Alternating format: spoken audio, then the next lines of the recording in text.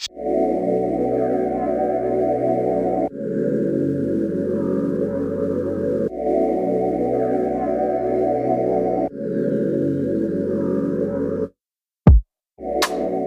to Metro Charities podcast series on equalities.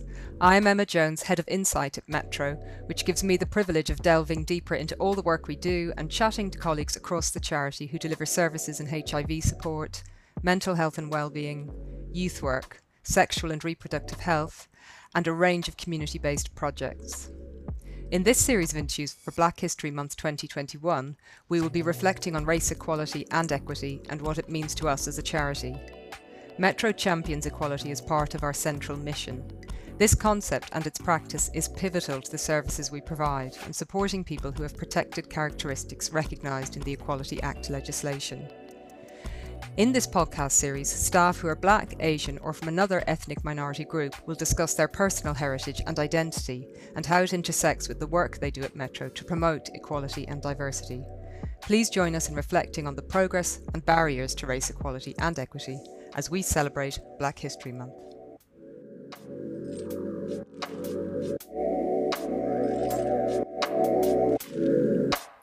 Hi, I'm Natalie Wagstaff and I'm here today with Fina Akeji, the manager of the Parenting Support Service for Young Greenwich. So thank you very much, Fina, for being willing to come and join me for this conversation. Awesome. You're welcome. Thank you. So let's just get straight in. So let's start by talking a bit about your background. So tell us a little bit about where you grew up. Oh wow. Okay. I've got a mixed range of where I grew up. I was born here in the UK, and but when I was about 6 years old, my dad died. We moved back to Nigeria with my mom and my siblings, and that's where I kind of grew.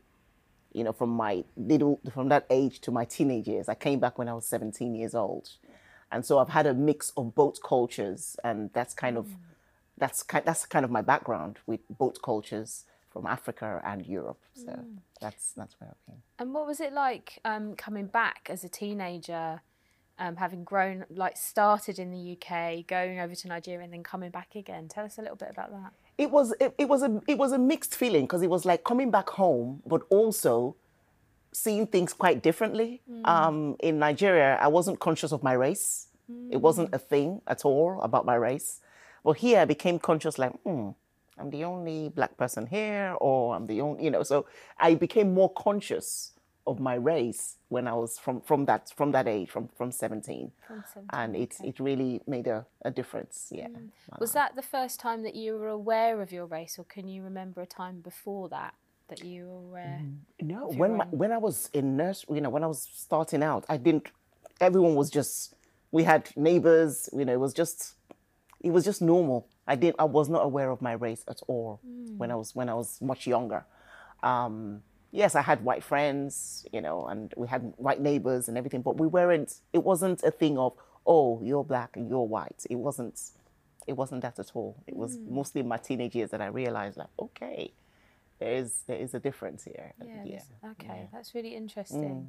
And so you came back here when you were 17. What decade was that? What kind of time period were we talking about?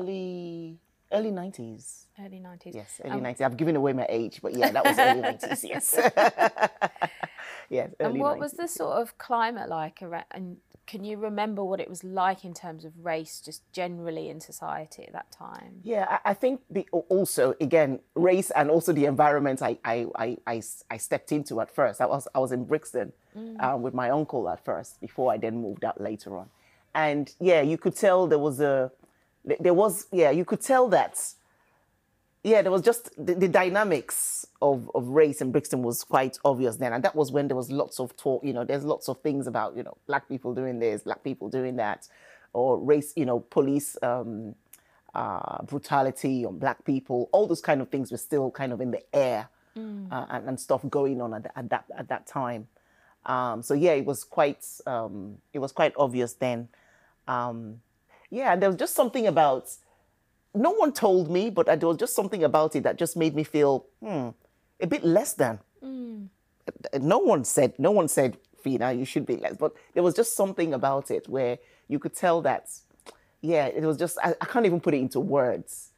But I think over the years, I started kind of getting to know who I am. That going back to, come on, Fina, who are you? You know, you're not what people assume you are. Who are you as a person? And started bringing that out to the front, to the front, and just going with it. So that was how I did have a shift from my consciousness of who I am and who I am to the world, really, and bringing that out with no apologies. That's great. I love how that's really courageous. Yeah. Really courageous, particularly at that period of time. Yeah. In history, we know that was a particularly tense time. Yes. And I'm interested to know as well. So when you were in Nigeria, in those years of growing up, what was it like being there in comparison to being in the UK? It was strange at first, but then I then realized that I was trying to be like them. So especially with my accents, I remember then consciously changing my accent, because as kids, you want to feel among, you want to feel like you belong to the group. So when you're there talking in all like, oh, I'm not sure. When you're there speaking, with a British accent, you kind of feel left out. You kind of feel left out from the crowd. So you want to speak like them so that you can actually belong. So I really noticed me doing that, trying to speak like them so that I'm part of the group, so that I don't feel left out. Because I remember that there were some other people who came from Britain as well at that time, and who people just used to kind of separate, like, oh, she's from London, just used to really separate them. So I was very conscious to blend in.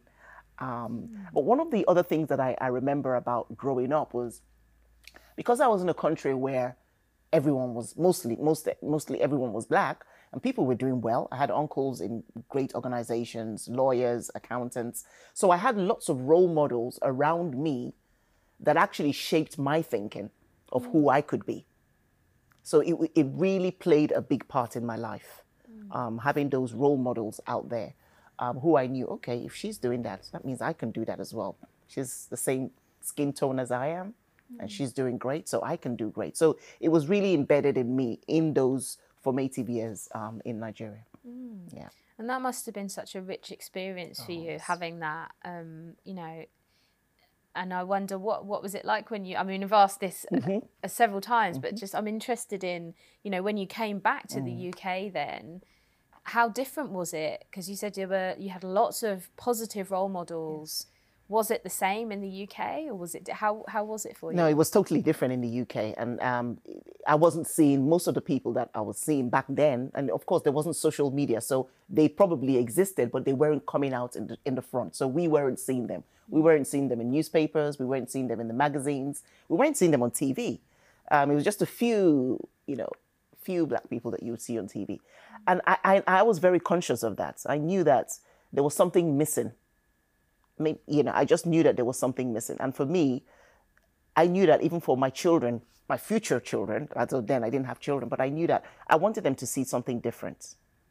I wanted my children to see something different. And just to have that diversity in front of them so that they believe, because I knew that because of what I saw growing up, that really embedded in my mind and gave me that belief. Compared to, I was going to say another thing, but compared to one of my friends who stayed here a bit and then moved over much late. No, they came from Nigeria when she was much younger. And she said that impacted her a lot in a negative way, because she came at a time where she was about 7 when they came here. And that was the time when there was a lot of the racial divide was more at that point. And she said that she thinks that her confidence in who she was affected by that, because she came in and was kind of almost made to feel less than who she was. So yeah, it makes a difference having role models out there, so that kids can just that unconscious belief that, you know what, I can do this too.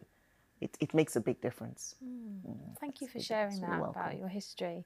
I'd love to know a bit more about how your career path developed. So where did you start? It's a great question, because I think growing up, there's so many things I wanted to be growing up. I wanted to be a pilot. Can you imagine?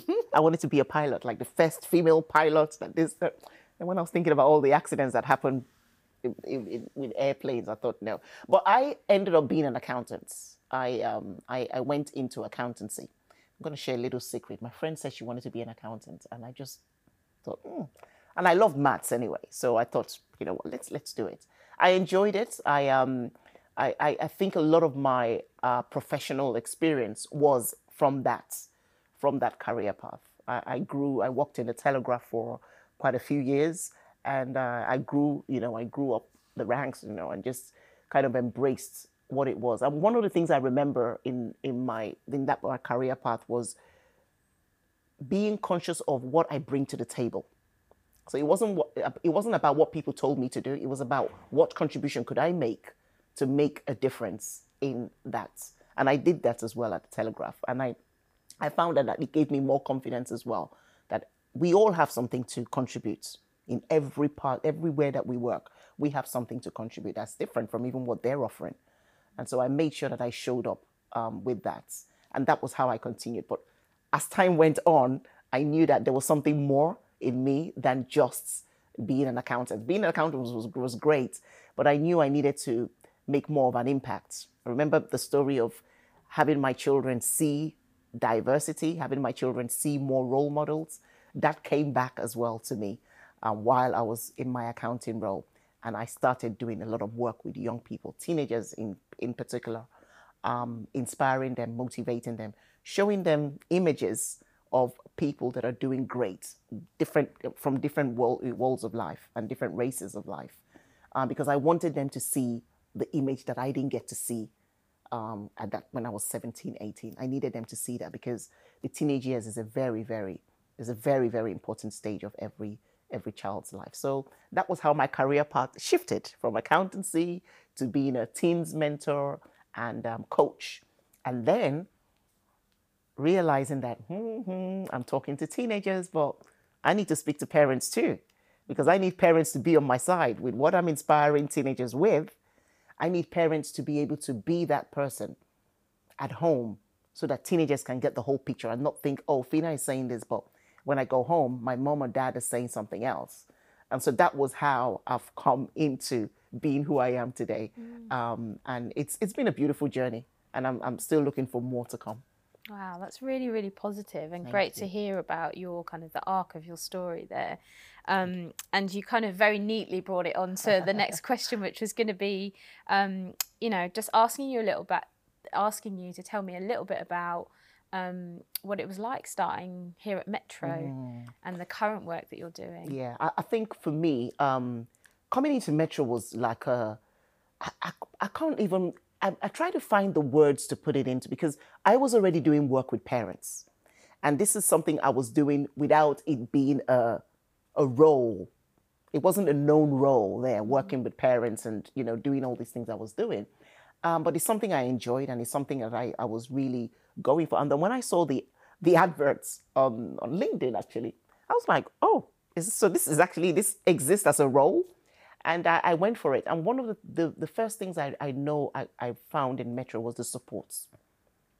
The support was great, and it's still great. I think that's one of the key pillars at Metro. That's from my point of view.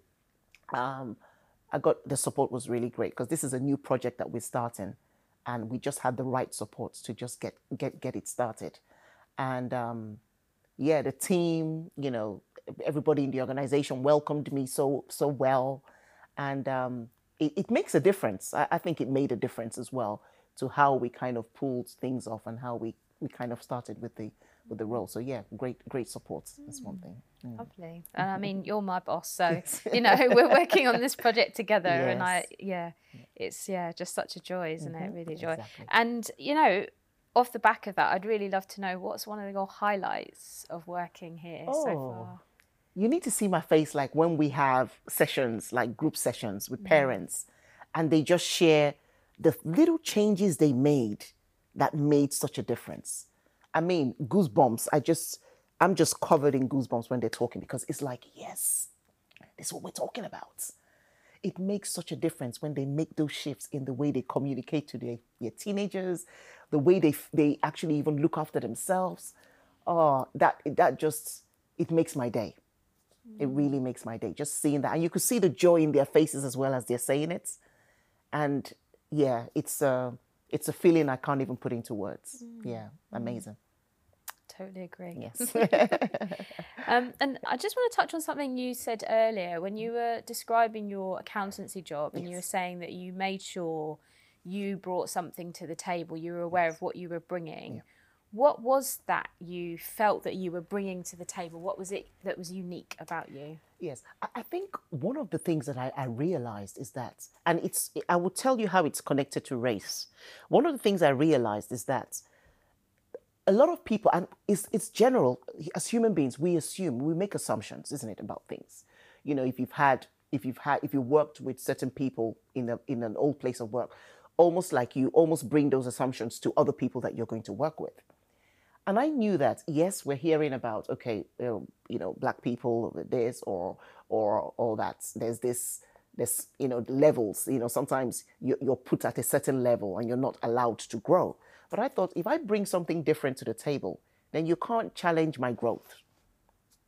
Do you see what I mean? You can't challenge my growth, or you can't even say, she's not capable of doing this, because I'm showing you that I'm capable of doing it. So I knew that I needed to go outside the box. So if this is all the things that we do as an accountant, in my accountancy stuff, if this is all the things we do, what else can I bring to the table? And we had a situation where a company in Spain owed us some tax, and this was some VAT going back to even years when I wasn't even in the organization. And I just worked hard in getting that money back. It was over 300,000 euros. And my boss said, okay, Fina, you take charge of this. Let's see where we can get on this. And I took it. I didn't say, oh, I've never done it before. I didn't say, oh, I don't know. This is something that's happened back in history. I just went for it. I set up meetings. I had meetings with the organization in Spain, and we just kept back and forth. And I kept updating my boss about it as well and things. And I think that was a turning point when we were going to get the money came in. That was a turning point where it was like, okay, she kind of went outside the box. There was no procedure for her to follow, but she stepped up and did it. And I think for me, I after doing that, I knew that is one of the things that makes that shift in any organization. You've got to show up and bring to the table, because we're not just eating from the table. We need to contribute to the table as well. And so that was one of the biggest lessons, and I've taken that lesson along with me since then. So it sounds like it's really important for you to be aware of the narratives. Yes. That people of colour face, and Totally. Then stepping out, defying expectation, Exactly. really pushing beyond that, Yes, yeah. not being bound by that. Yeah. And you do people a favor when you do that, because their assumptions are not, I won't say they're invalid, because it's from an experience that they've experienced. So you want to give them a different experience. And that's my take to it. I want to give people a different experience from what they've experienced with other people. Yeah. Great, thank you. You're welcome. And so thinking about that, race equality specifically, how do you think that features in the services that, we deliver, you deliver? Yeah. I think it's very obvious, because we look at in the things that we do in terms of looking out for parents. We're conscious of that. We want all parents to feel equal. We don't want parents to feel, oh, okay, these are the things that they do for these certain parents. And I think for us, even being in that service as well, it makes a difference. It makes a difference that we're here to help parents. So again, we are bridging that diversity gap. We're bridging that equality gap, because we're here helping parents, and we're not saying because you're black, we're going to help you, or because you're white, we're going to help you. No, we're helping every parent. So it makes parents, and you can notice that you see parents that are even of a different race, they feel very comfortable with us, because we're speaking the same language. We all want what is best for our families. It's not about what race you are or what race you're not. It's about that result that we all want together. So I think even us being in the forefront of that, in that service, it's doing things, it's breaking cycles there already. It's breaking cycles there already. Great, brilliant. Yeah. And then just thinking a bit more about Metro specifically, what hopes do you have for Metro being able to address race-related inequalities and inequities? I think for Metro, it's about being open more to conversations, and I think it's already happening because we have these conversations that are happening in the team and stuff on racial equalities, and it's great that our chair as well is a black lady. I say this because, again, it's okay to talk about race, but if you're not representing the race, if you're not representing what you're talking about, then it's almost as if you're speaking on deaf ears. So if we talk about race equality, that's great. But what in the organization is showing that we're actually doing what we're saying. And if you come into the organization, there's quite a diversity of staff and people in the organization, and that's really, really important. And I think for Metro, having that in mind as they, for employment, for all that stuff is really, really important, because that would then show that the words they're speaking about equalities is that they're practicing it as well. So it's really, really important. Yeah. Great, yeah. Thank you. You're Thanks welcome. So much. And just one last question for you. Yes. In one or two words, what does race equity and equality mean to you? Okay, all right. I would say it's simple. It's simply understanding each other. It's simply accepting each other. And it's simply just knowing that we all are equal, no matter what race we are. That's what it is. Great, thank you. Been Welcome. Very positive and You're welcome. uplifted after that. Thank you so much, You Lena. are welcome. It's been really, really lovely interviewing you. Thank you. I feel honored, and I enjoyed it. I enjoyed the interview. And you're a great host as well. Awesome. Thank you. Awesome.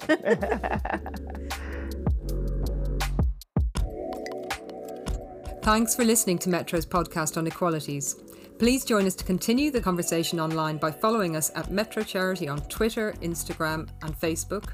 You can subscribe to our podcast series on your preferred app. And to find out more about our services, please visit our website, metrocharity.org.uk. Thank you.